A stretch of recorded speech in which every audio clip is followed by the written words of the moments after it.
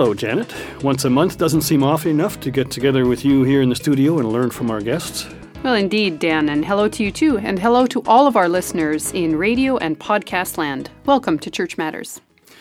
Our regular listeners will know who we are, Janet, but for first-time listeners, they may want to know that you are Janet Plenert. And you're Dan Dick, and together we host Church Matters, a place where we ask questions about the life of the church at home, across the street, and around the world. So what's our topic today, Dan? Our topic for today is conflict in congregations. Our guests are David Pankratz and Lois Edmund. David is the director of the Institute for Community Peacebuilding at Canadian Mennonite University. David has special interests in understanding the interactions of different cultures, accountability, and positive dialogue. Lois Edmund is assistant professor of conflict resolution studies at Menno Simons College and a consulting clinical psychologist. She has particular interests in the relationship of psychology and faith and also serves on the congregational mediation team of Mennonite Church Manitoba. Well, I think it's fair to say that more people than not have experienced conflict in their congregations. And on one hand, it seems like the church should be the last place to find infighting and conflict. And yet, conflict is a normal part of life. Sometimes we do find ourselves disagreeing with others so strongly that we allow self-righteousness and anger to overcome us. As Christians, we shouldn't be surprised to disagree from time to time. We are human. But I think what's more important is to handle disagreement in a way that honors God so that how we resolve conflict can be a witness to others, both inside and outside the church. Janet, sounds to me like you've studied some scripture, and I think you even have a degree in theology. Is there any biblical guidance we can share to help resolve conflict in the church? I think the passage that is also our theme for Mennonite Church Canada's assembly this summer, Colossians 3:12-17, is very appropriate. As God's chosen ones, holy and beloved, clothe yourselves with compassion, kindness, humility, meekness, and patience. Bear with one another, and if anyone has a complaint against another, forgive each other, just as the Lord has forgiven you. So you must also forgive. Above all, clothe yourselves with love which binds everything together in perfect harmony. And let the peace of Christ rule in your hearts, to which indeed you were called in the one body. And be thankful. Let the word of Christ dwell in you richly. Teach and admonish one another in all wisdom, and with gratitude in your hearts, sing psalms, hymns, and spiritual songs to God. And whatever you do in word or deed, do everything in the name of the Lord Jesus, giving thanks to God the Father through him. Those are words of wisdom, Janet.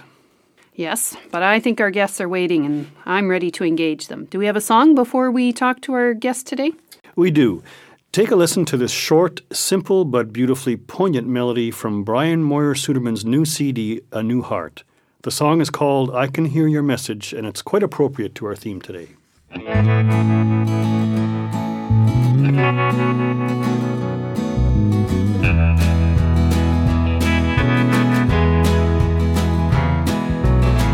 can hear your message, I can listen to you, I can pay attention 'cause I know your words are true. I can let them change me, what I say and what I do. I can hear your message and I can be your messenger too.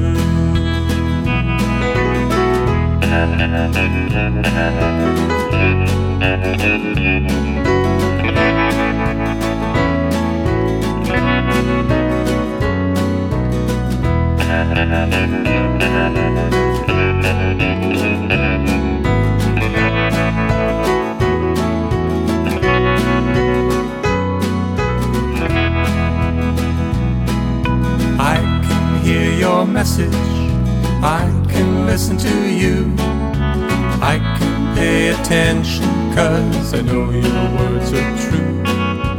I can let them change me, what I say and what I do. I can hear your message and I can be your messenger too.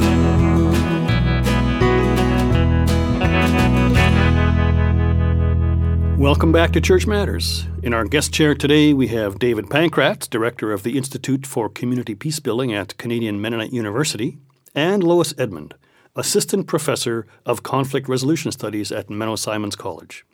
Welcome to Church Matters, both of you. Thank you for asking us. Yeah, it's wonderful to be here. David, I've heard that at any one time, 20% of congregations are in a serious conflict of some type. How do we interpret that kind of high ratio? That is a high ratio. It means that if there are 10 churches in your community, 2 of them are at any point in time experiencing significant conflict, which seems really high for a place in which we have come to understand is a safe place and not a conflicted place. The reason for that level of conflict is because church is extremely important to us. We hold it in a deep place. And that means that we want to be recognized for our work in that context, and even a slight wrong word from someone in leadership can make us feel lack of recognition. We want to be able to act meaningfully in a way that's important to us, and if the church takes a different direction than we think is important, we run into a problem. And we feel like we belong there, which means we don't just run off and go do something else when we run into a difference. We don't want to be the one to leave because this is where we belong. Those things mean that if we don't deal with the differences that come up as they come up, we end up in very deep, serious conflict because it means something to us. And that's a good thing because we want church to be meaningful. Is there good and bad conflict in a church? That's a very good question. Most people assume that all conflict is bad. In fact, I got a phone call when we were doing a workshop called Conflict, a Gift to the Church, in which the caller indicated in no uncertain terms that conflict was bad and proceeded to describe why. Well, what he was describing was conflict that had become destructive. Not conflict in the sense that we understand it in conflict resolution work, in which conflict is simply normal and natural when 2 people or groups get together and have different ideas about something. That's how we understand the word conflict. You have an idea that we ought to go out and start a daycare program, and another person has an idea that we should be spending our energy knocking on the doors of neighbors to the church and getting them interested in the church. Those are 2 different ideas, and that is a conflict. If it is dealt with in good ways and people are allowed to express themselves and move towards a resolution, that's a good conflict because in fact the church will generate a program out of that difference of opinion that it wouldn't have if that difference of opinion had never been expressed. Because of the passion of people in exactly the kinds of examples you've given, do you think we take ourselves too seriously? We do take ourselves too seriously. And by that I don't mean that what we are holding on to is unimportant. It is important. What I mean by that is that we don't take the other person seriously enough.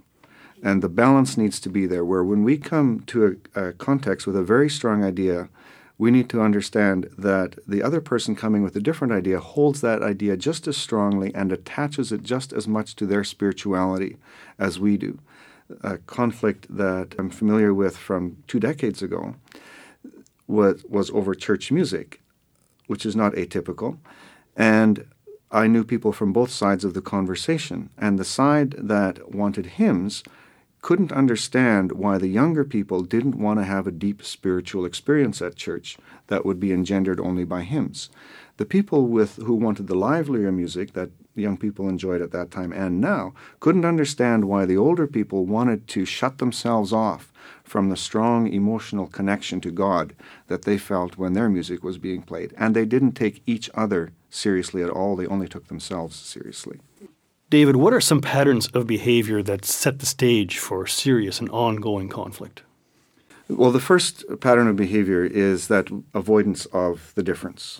And this is actually a natural avoidance because for most of us, our experience of difference, particularly in church, because remember, there's deep things going on here, is that when we have differences, things blow up. So the pattern we develop out of that is let's not talk about our differences.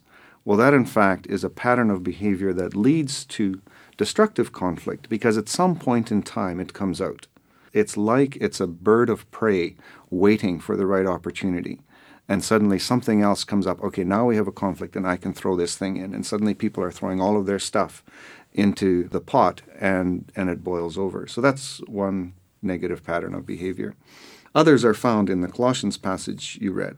People becoming impatient with each other, people not addressing each other with humility, a lack of kindness. And it can be as much as a single sentence. One couple I know avoided church for 6 months because the pastor had said one sentence to them involving their contribution in church, and for 6 months they wouldn't go.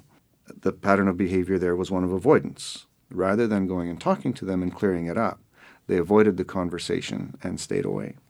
Lois, what are some of the signs that would suggest that a congregation is appropriately dealing with conflict in a healthy way? I think we have to realize that there isn't just one type of conflict, that there are conflicts that lead to growth and understanding and deeper fellowship. There are conflicts that destroy fellowship. What I would call healthy conflict is conflicts that do two things. One is they solve the problem, and two, they preserve the relationships. More unhealthy conflicts that really cause problems are ones that become a contest, one where it's a win-lose. I will win this and you will lose it. It's a fight to destroy each other through spite or scorn. It's a competition that makes it unhealthy. Preventing conflict is not the same as avoiding conflict. Preventing means cultivating healthy relationships and patterns that will help solve the problem before the disaster happens. And I think that the Colossians passage that Janet read is beautiful for that, because it talks about the qualities that will help when a conflict arises: compassion, kindness, humility, gentleness, and patience.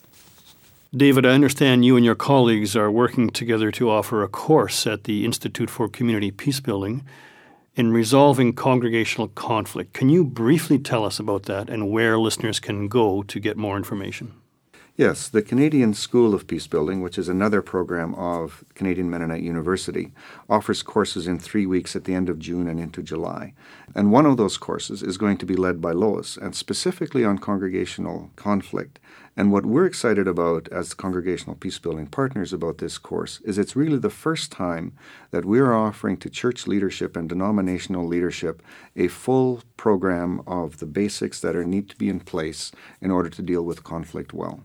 Peace studies at Canadian Mennonite University is not about how we eliminate conflict. Rather, it's about how do we let God transform conflict and turn it into growth for our congregations. So when we talk about peace, it's not about getting rid of conflict. It's about how do we create the conditions that lead to a rich, authentic relationship that can accommodate conflict and move through it smoothly. So the Congregational Peacebuilding course this summer will be looking at those conditions. And you can learn more about this course offering on the Canadian Mennonite University website and under Canadian School of Peacebuilding on that website. David, Lois, thank you very much for coming in and talking with us today. You're welcome. You're welcome. It's been a pleasure. Our guests today have been David Pankratz, Director of the Institute of Community Peacebuilding, and Lois Edmund, Assistant Professor of Conflict Resolution at Menno Simons College. As always, we'd love to hear from you about this or any other of the Church Matters programs. Please contact us at office@mennonitechurch.ca or call 1-866-888-6785. Thanks again to all our listeners in radio and podcast land. My name is Dan Dick. And I'm Janet Plenard. You've been listening to Church Matters, where our prayer is that you will be called, equipped, and sent to be the church in the world today. Tune in again at this same time on the third Sunday of every month to hear more about the many ways that church matters. Thanks for joining us. As you go out from here, may the Lord go with you. The face of God shine on you every day. We are sent by God wherever we are living, salt and light as people of the way.